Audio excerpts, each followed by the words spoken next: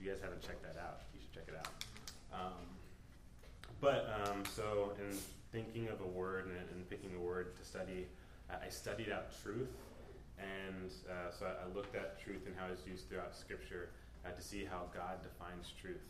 And it's a really beautiful study, and it continues to be very profound and insightful for me to look back on. It's something that I think on often, and it's something that I filter a lot of my thoughts and processes through. And I've been thinking on that for 3 months now. How I landed there and studying out truth in the Bible is I've been studying out Unitarianism, which is a religious practice, I guess, a philosophy. I don't know what you want to call it. But I have an uncle who's a minister in the Unitarian Church, and it proclaims to be a sect of Christianity. It's not. It's a place where Muslims and Christians and Jews and Hindus and Buddhists and agnostics and atheists can all gather around and worship together. It's a place where they read from various different sacred texts, and it's a lot of inspirational teaching. But at the center of it, there's an absence of truth, right? At the center of it, all these texts contradict each other. So there can't really actually be unity in that, right? And it's something that's perplexed me, and as I began to consider my friends in the arts and in academia, I saw the same vain pursuit that they kind of lived out. They became their own gods. They became the judge of what truth was. It was by their feelings and desires and whatever felt right. To some, it became philosophy, which is this really empty and horrible pursuit of who knows what. Math, science, none of that gives an answer to truth. And I've studied a lot, and I've looked a lot of places, and this is the only answer. This is truth. So we'd be good, we'd be smart to take heed to this. So that's why I'm going to preach from the Bible. Yeah. So we're going to be in Ephesians 4. So if you guys want to turn there with me, and we're going to camp out there today.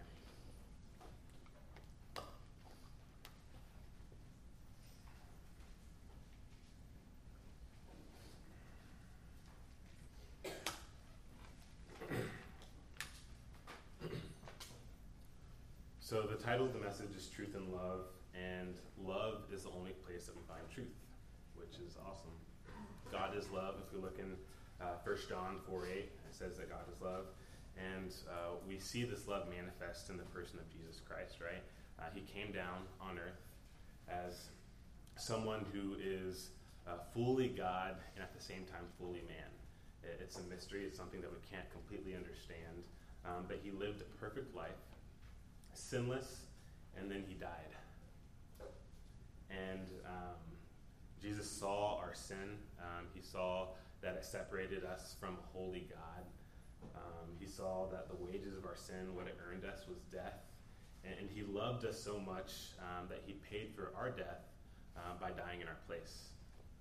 And with that, he gave us his life, if we accept it, which is the caveat, right? If we accept it, it's a free gift from God. And that is truth and love. That is, like, we could wrap up the message right now and go about our day, because at the center of it, that's what love is, that's what truth is. And that's something that's so deep and so profound that we could dwell on that for the rest of eternity. And guess what? We will dwell on that for the rest of eternity, right? But there's more, which is why we are in Ephesians 4. Ephesians is an epistle. It's a letter written from the Apostle Paul to the church at Ephesus, right? It's a beautiful book to look at, to pull doctrine from. And the book very simply outlines our position in Christ and what it looks like to walk in light of that position. That's what the entirety of the book is. And in chapter 4 is where these two ideas kind of collide, right? It begins with Paul charging the church at Ephesus to walk worthy of the vocation wherewith they are called. And if we we pick it up in verse 8, Paul writes, "Wherefore he saith, He, being Christ, he ascended up on high, he led captivity captive, and gave gifts unto men. Now that he ascended, what is it but that he also descended first into the lower parts of the earth? He that descended is the same also that ascended up far above all heavens, that he might fill all things. And he gave some apostles and some prophets and some evangelists and some pastors and teachers for the perfecting of the saints, for the work of the ministry, for the edifying of the body of Christ, till we all come in the unity of the faith and of the knowledge of the Son of God, unto a perfect man, unto the measure of the stature of the fullness of Christ, that we henceforth be no more children tossed to and fro, carried about with every wind of doctrine, by the sleight of men and cunning craftiness, whereby they lie and wait to deceive. But speaking the truth in love may grow up into him in all things, which is the head, even Christ." That's a huge passage. And as a disclaimer, there's no way for me to dissect all of that and present it beautifully to you. There's just way too much there to unpack. To do it well, we'd need months, and I don't think Brandon's going to let me preach on this passage for months. But if you want to, I'm your guy. But there's a lot of gold here.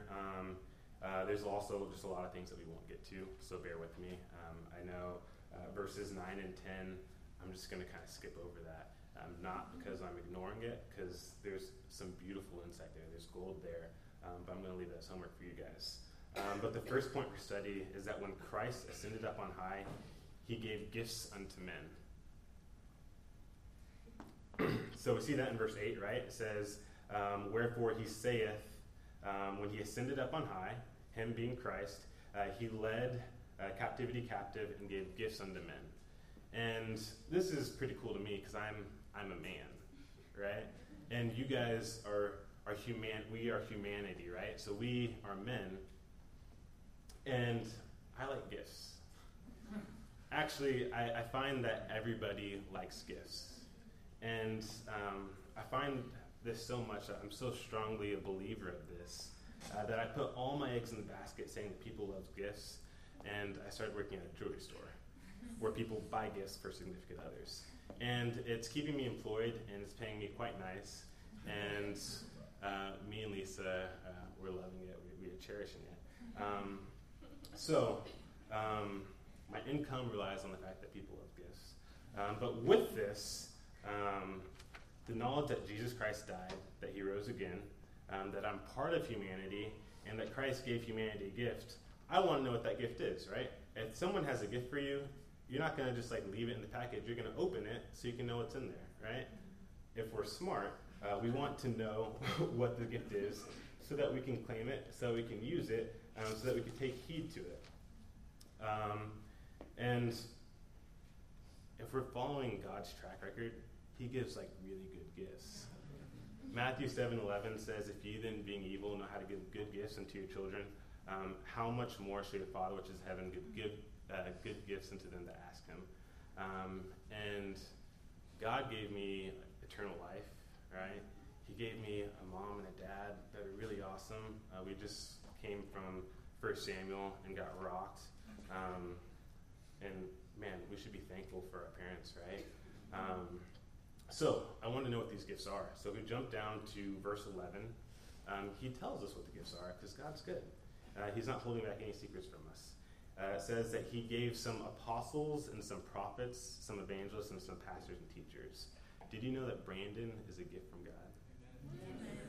How cool is that? It's his birthday, and he's a gift from God to us. Sam Miles is a gift from God. Mark Trotter is a gift from God.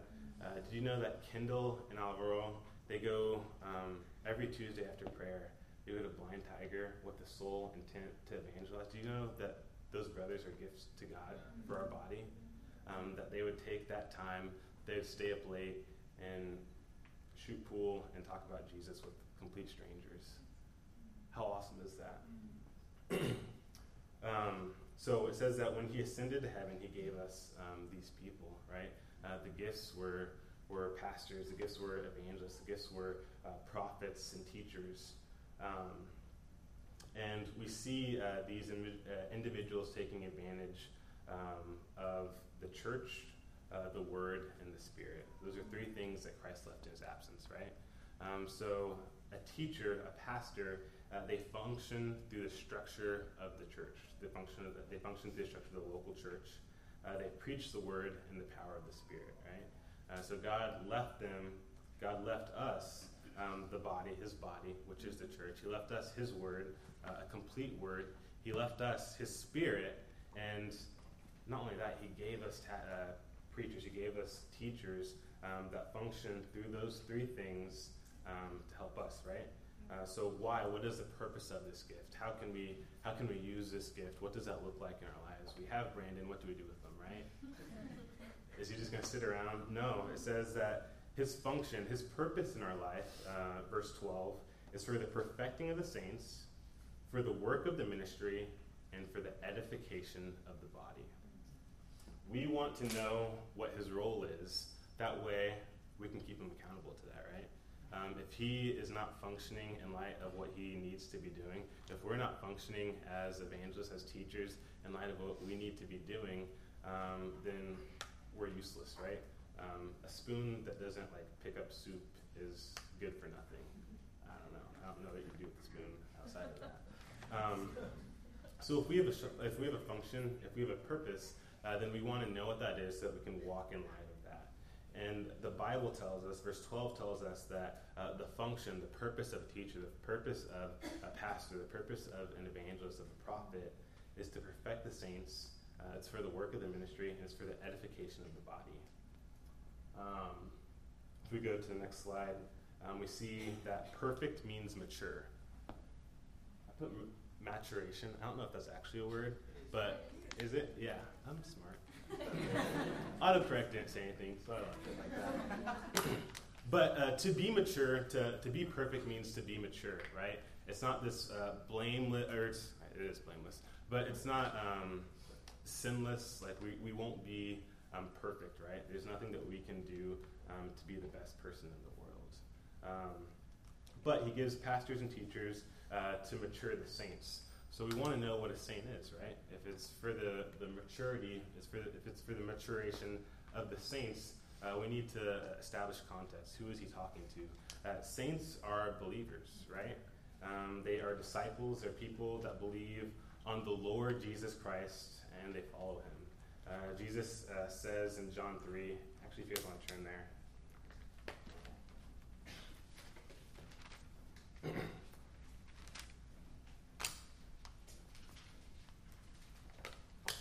This is a dialogue that he's having with Nicodemus, which is a religious ruler, right? And he tells them, he says, "Verily, verily, I say unto thee, except a man be born again, he cannot see the kingdom of God." And Nicodemus is perplexed by this, and he says, "How can a man be born again when he is old? Can he enter a second time into his mother's womb and be born?" And Jesus answered, "Verily, verily, I say unto you, except a man be born of water and of the Spirit, he cannot enter into the kingdom of God." So he's talking of a second birth, right? He's talking of a spiritual birth. And just like we needed parents in our life to raise us up as a child, whenever we are a new believer, whenever we're born again, we need pastors, we need evangelists, we need teachers to raise us up, to invest in us, to speak truth and love to us, that we can be matured as a believer, right? So he's talking about a spiritual birth. So except a man be born again, he cannot see the kingdom of God. It takes a second birth. So this maturity is dedicated to a believer, right? He's saying that pastors are given for the maturity of believers, for babies, for infants in the faith, that they might be mature, for their perfecting. Next, we see it's for the work of the ministry. So what is the work, right? What is the work of the ministry? What does that look like? Does that look like us going down to, I don't know, Costa Rica and building structures for people down there? it's not about physical labor, right? Does that look like us like feeding the poor? I guess so. It can look like that, but it's not about meeting the physical needs. It's a spiritual matter, right?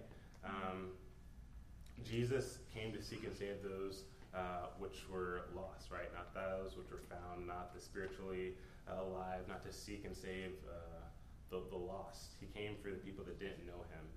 He commissioned us to go and to teach all nations, not to feed all nations.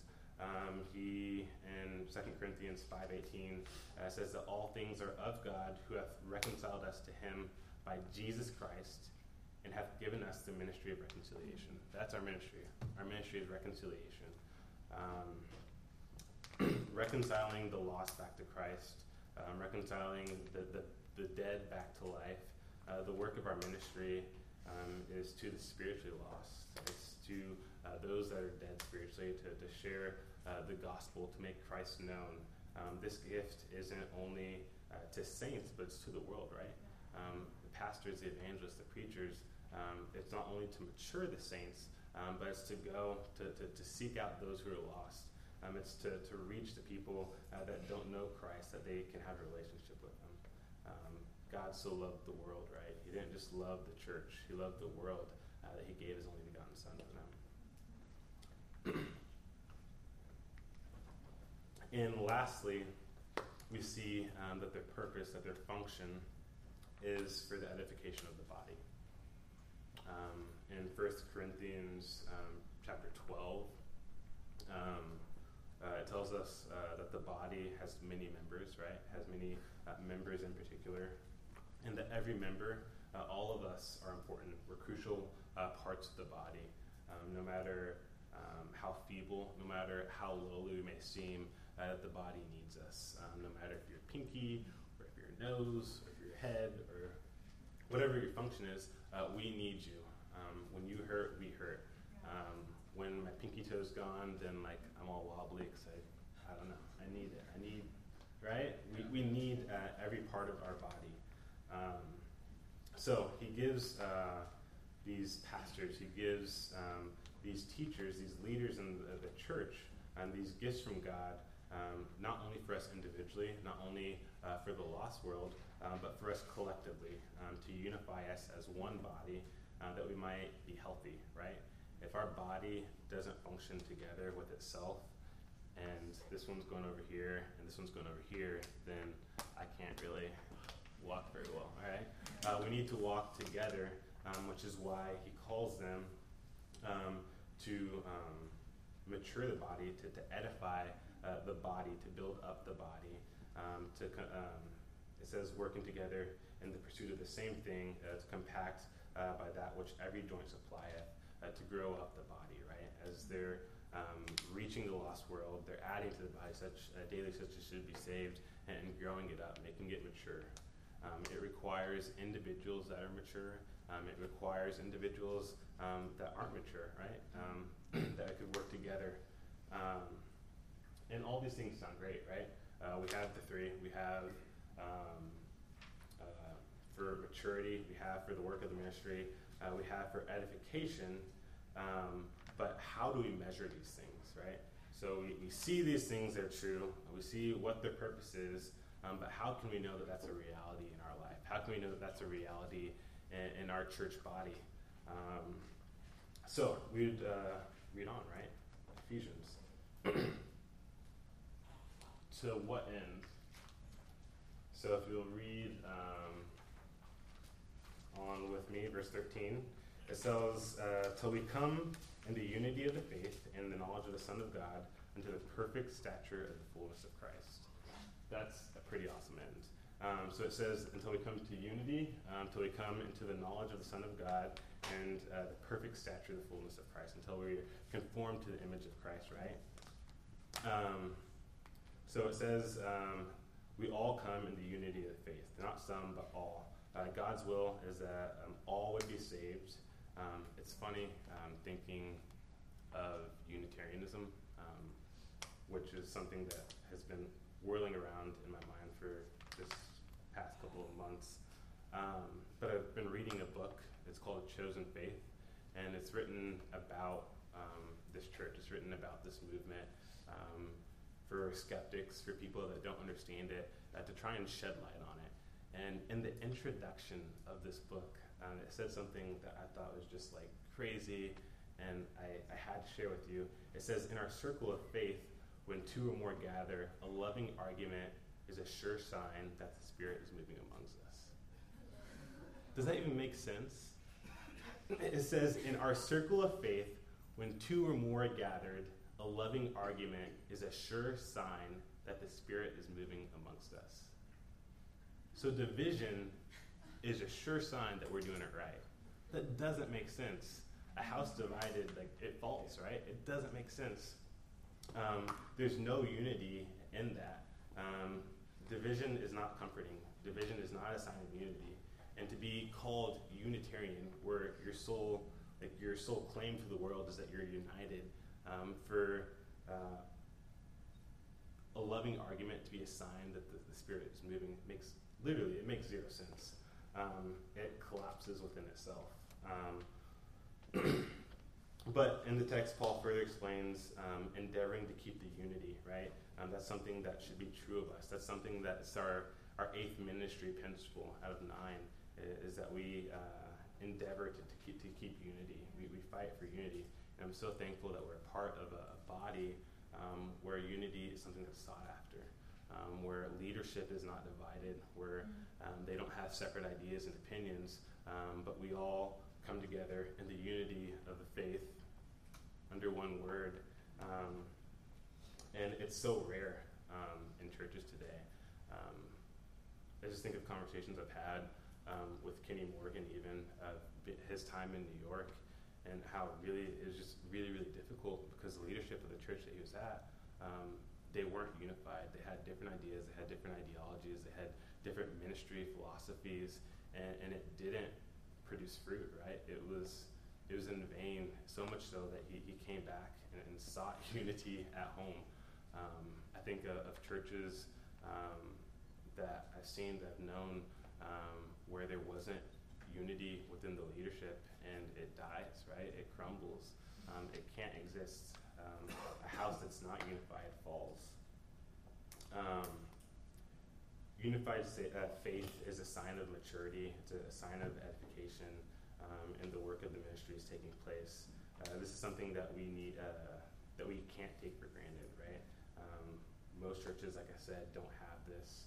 I think of the Godhead as 3 in 1, right? And just like that, as one body, we are to be one body. Although we are members in particular, we're individuals. We're a part of the body of Christ. E pluribus unum, it's on like the pennies, but it means out of the multiplicity, we are one. We're one body, we're one nation. And that's how we should look as the body of Christ. So, we are to come in the unity of the faith. That's one sign that this is taking place, but also the knowledge of the Son of God. This is discipleship. We spent a whole month on this, right? We are to constantly be scavenging, devouring this word that we can know it. Not just so we can have this awesome knowledge and be puffed up in Scripture and to be able to give an answer to any naysayer, but that we could know God, who's our Father, right? That we could spend time and seek His face and have a personal relationship with the Creator of the universe because He loves us, because He died for us. That's the heart in us seeking the Word. That's the heart of us knowing the Bible frontwards and backwards, right? I praise God that we attend a church that takes biblical discipleship seriously. I thank God that we attend a church that believers, that every member of the body can and is expected to know the Word for him and or herself. I praise God that our church invests in men. They don't just leave you to figure it out by yourself.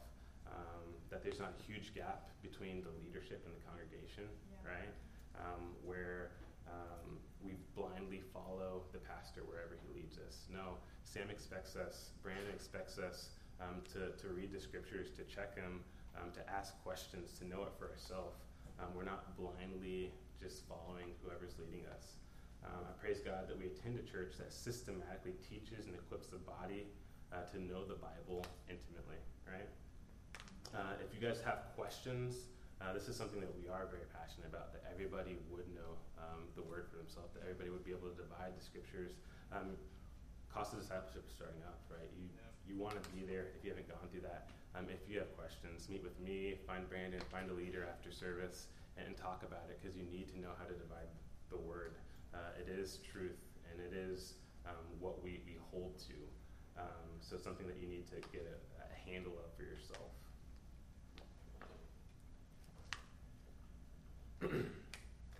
Also, we have Bible studies. We meet Thursdays. So if you guys aren't in a Bible study, me and Uriah, we meet at Uriah's house. There's various Bible studies throughout the metro. So you want to get plugged in so you can learn the Word. Next, until you come into a perfect man, into the measure of the stature of the fullness of Christ. We need to be conformed to the image of Christ, right? We must be new creatures. We're called to be peculiar people. We're called to be Christians. In Acts 11, if you guys want to turn there with me, it's an amazing passage. It talks about the first Christians, right? The first time people are referred to Christians. Acts 11, verse 26. It says, when he had found him, he brought him out of Antioch. Oh, that's not it. Yeah, it is. And it came to pass that a whole year they assembled themselves with the church and taught much people, and the disciples were called Christians first at Antioch. So it came to pass that whole year they assembled, so they're unified as one body, right? They taught much people. They grew in knowledge, and the disciples were called Christians first at Antioch. They're conformed to the image of Christ, so much so that they were called Christians. They're called little Christ. They're called followers of Jesus. These people were so different. They had changed so much that they were persecuted and being made fun of for being like Christ. Man, I wish that was true of us, right? They were completely transformed, so much so that the society that they were in acknowledged that they were different people, and they were persecuted because of it. We have to be conformed. We have to change. We can't be the same person today that we were when we first started following Christ, right? We should look different because we are maturing, because we are growing up into the person of Jesus Christ, right? That's what should be true of us. So we can see that the function of the pastor, that the function of the evangelist, the function of the missionary is taking place when we are unified as one body, when we are growing in the knowledge of the Scriptures, but then when we are completely different people, right? When we look on ourselves and before we were down here and now we're up here and we don't even recognize ourselves because we have like beards now and it's weird. But because we're growing up, right, into the person that is Christ. We're called to be peculiar people. We're called to be Christians, so we should live like it. So we can observe the reality of these gifts and how they're effective in our lives as we grow into unity, as we grow in the knowledge of the Son of God, as we're conformed to the image of Christ. But what are the gifts countering, right? If not for these gifts, what would happen? What would be our fate? And as we read on verse 14, it says that we henceforth be no more children, tossed to and fro and carried about with every wind of doctrine by the sleight of men and cunning craftiness whereby they lie and wait to deceive. And I'm an older brother. I've got a younger brother. And whenever you're an older brother, an older sibling, you can convince your younger siblings to do a lot of like stupid stuff. And they'll do it willingly because, I don't know, you're powerful, they look up to you. And so we're called to be no more children, right? Tossed to and fro. And I'm just thinking of just like tons of instances where I'd have my brother just do like outlandish stuff. And he'd be like gung-ho about it. It's like, yeah, this is what I need to do. Like, let's do it. Okay.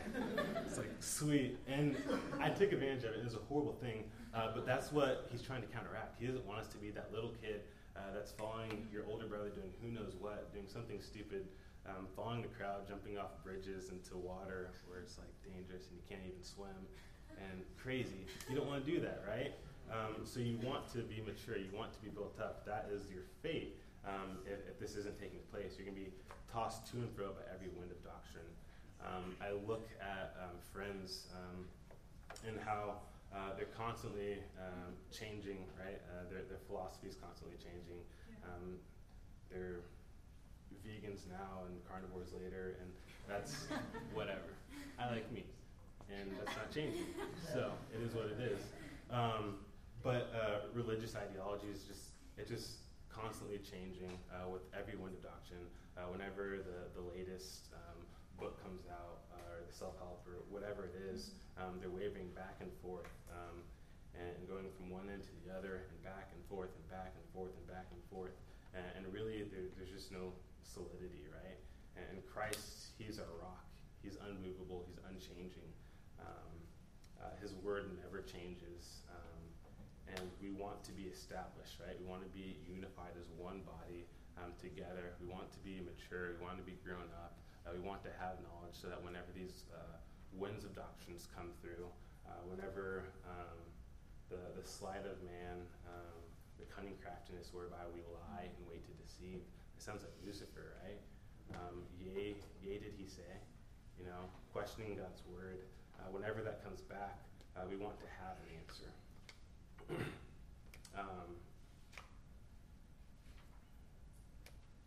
1 John 4:1 says, Beloved, believe not every spirit, but try the spirits whether they are of God, because many false prophets are gone out in the world.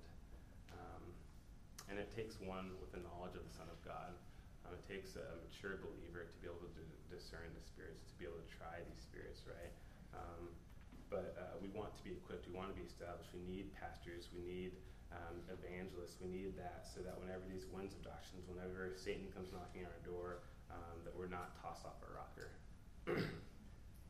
He uses deceptions.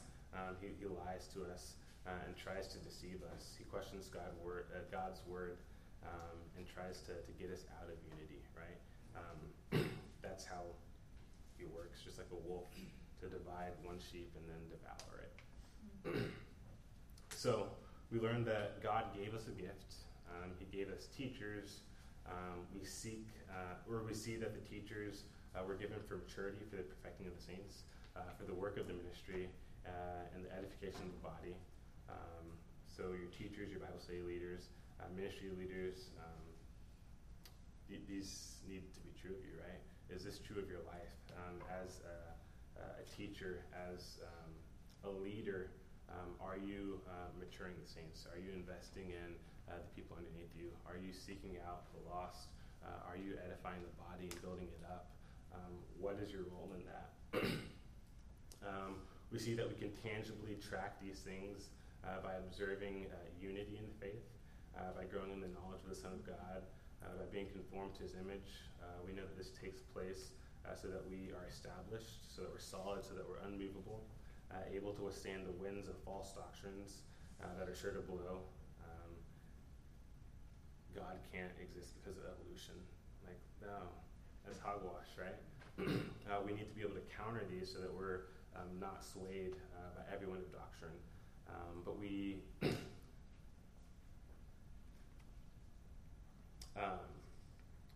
need to know how to do this, right? So we know what to do, we know the purpose of it, but now we need to know how.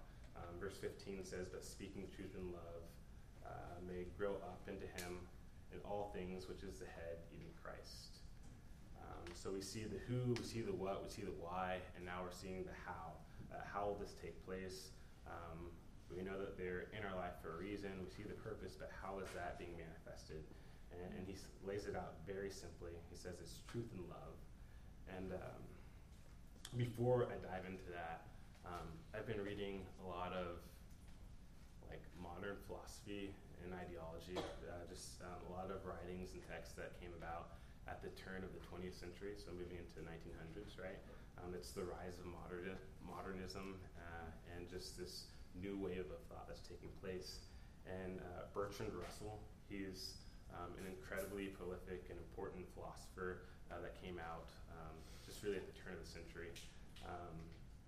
He's a mathematician, he's a scholar, he's incredibly thoughtful, and he ushered in a new wave of philosophy, laying the foundation for analytical philosophy, and kind of using math and statistics as a basis for proofs.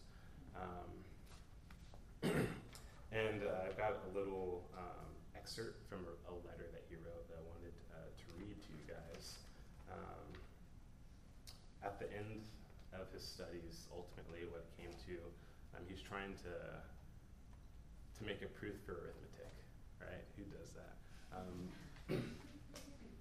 But he's trying to give logic to something that we use for certainty, right? We don't question arithmetic, we don't question math, but he saw that as the first thing he had to conquer in order to have certainty. So in his effort to do this, he wrote this letter around the same time that he published his findings in like 1901. But it says, we found Miss Whitehead undergoing an unusual, severe bout of pain. She seemed cut off from everyone and everything by walls of agony and the sense of solitude of each human soul. Suddenly overwhelmed, and the sense of solitude of each human soul suddenly overwhelmed me. Ever since my marriage, my emotional life had been calm and superficial. I had forgotten all the deeper issues and had been content with flippant cleverness. Suddenly, the ground seemed to give way beneath me, and I found myself in quite another region. Within 5 minutes, I went through some such reflections as the following. The loneliness of the human soul is unendurable. Nothing can penetrate it except the highest intensity of the sort of love that religious teachers have preached. Whatever does not spring from this motive is harmful, or at best, it follows that war is wrong, that a public school education is abominable, that the use of force is deprecated, and that in human relations, one should penetrate to the core of loneliness in each person and speak to that. At the end of those 5 minutes, I had become a completely different person. Bertrand Russell, he was orphaned at 3 years old, and the loss of love and the loss of intellectual certainty were not entirely separate in his mind. The letter was written around the same time that he published his first great work, The Principles of Mathematics. It's a really dry read, so I wouldn't recommend it. But whenever he published this, if you read his correspondence, he went into this deep depression because he found, although he published a proof for it, he had found holes in his own proof. And so he put it out there for the world to see, and if they questioned it, he'd fess up, but he didn't really present that as oh, I failed. But he had found holes in his own proof, and it spiraled him into this deep depression. He ended up breaking up with his wife. He lived the rest of his life really lonely and dedicated to this horrible pursuit that left him really empty, and ultimately came to the conclusion that there is no certainty, that logic isn't logical, and with that, there is no love either. He was agnostic or atheist, depending on what circle he was talking in, until the day that he died. And that is our fate, right? If we rely on math and science and our own knowledge and wit and understanding, that is our fate. It's vain, it's empty. It's only in truth and love. He even saw the connection as he was making this plead. Within 5 minutes, I went through some such reflections of the following. The loneliness of the human soul is unendurable. Nothing can penetrate it except the highest intensity of the sort of love that religious teachers have preached. The only problem is that instead of accepting that, he just accepted that love and certainty both are out the door. And he died very lonely and sad. And that is our fate without this word. This is the only thing that promotes certainty. Math didn't even do it for him. So we see that we are to speak truth in love.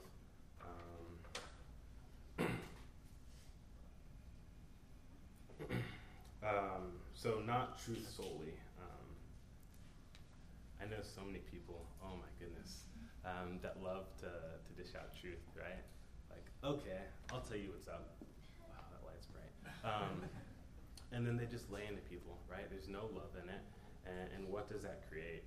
Someone that only gives truth, that only reprimands, that only sets correction, never with any love. People can't receive that, can they? They hate that. They hate that person. There's no love there. They can't accept it. But on the other hand, if you're only giving love and you're never giving correction, if you're never giving, man, I see those customers. Okay, those are the clientele that I deal with at Civil. It's people that have never been given truth, right? They've been giving everything that they need, above and beyond, but there's no truth given. There's no correction, and all they get is stuff. So then they go and have their heyday in the jewelry store and buy whatever they want, and they're horrible human beings that live for self and self-gluttony and just promoting self.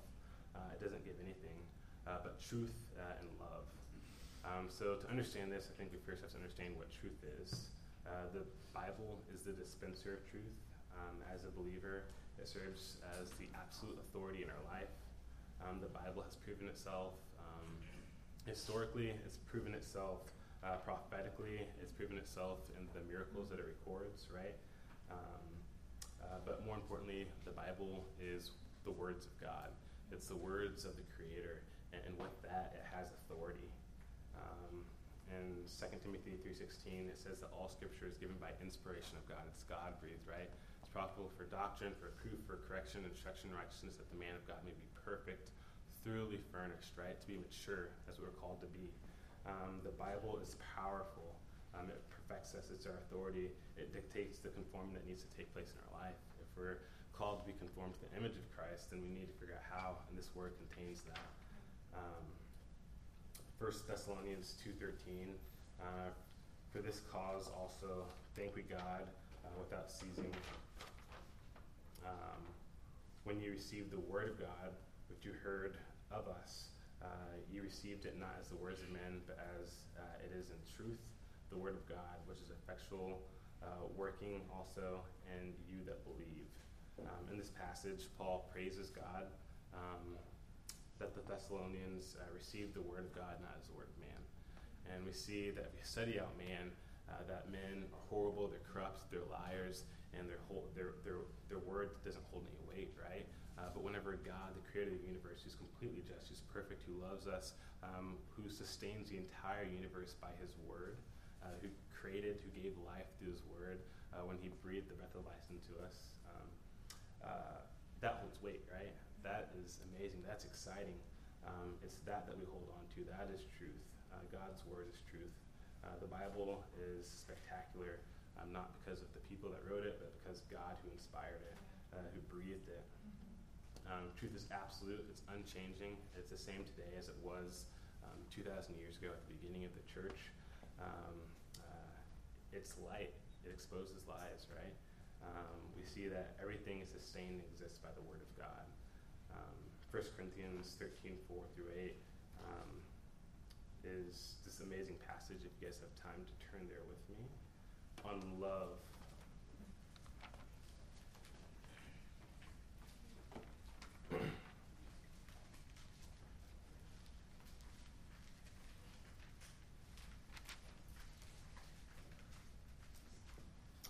So this word that's called charity here, it means love. It says, charity suffereth long, and is kind. Charity envieth not. Charity vaunteth not itself. It's not puffed up. Doth not behave itself unseemly. Seeketh not her own. Is not easily provoked. Thinketh no evil.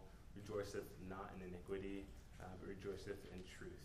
It beareth all things, hopeth all things, endureth all things.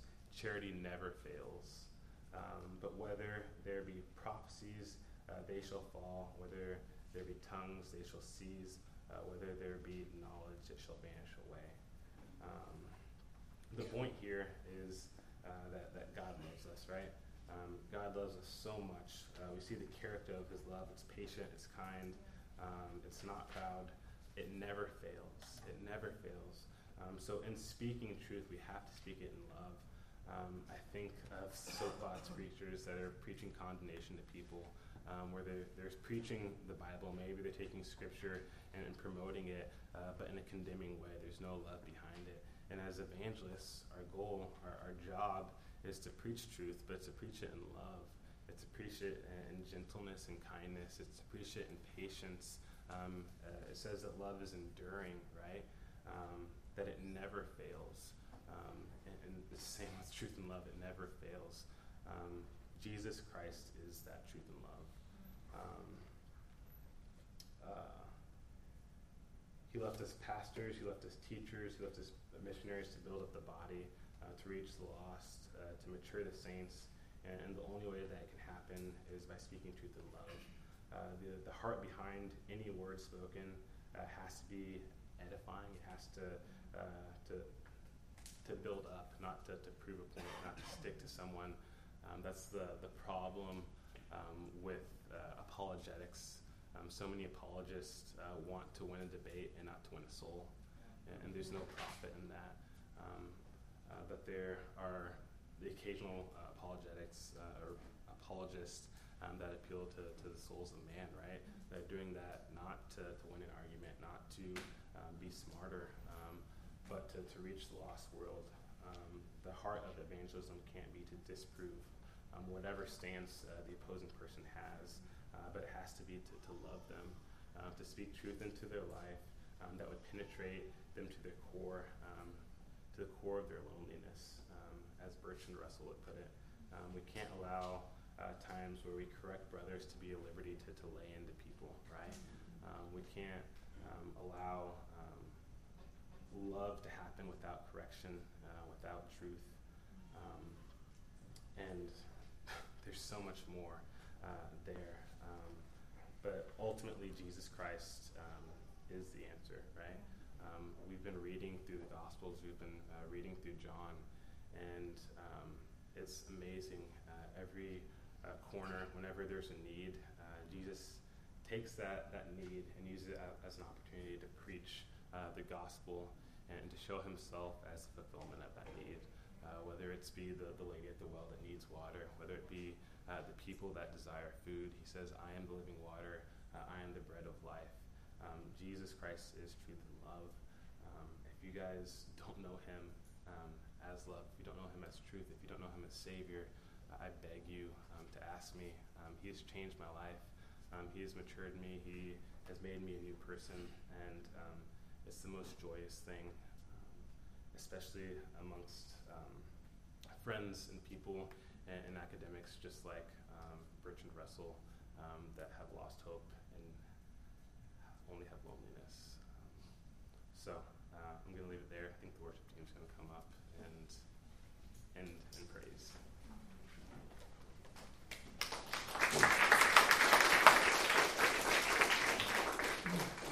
As we close and as we enter into to worship, I want you to consider something. This message is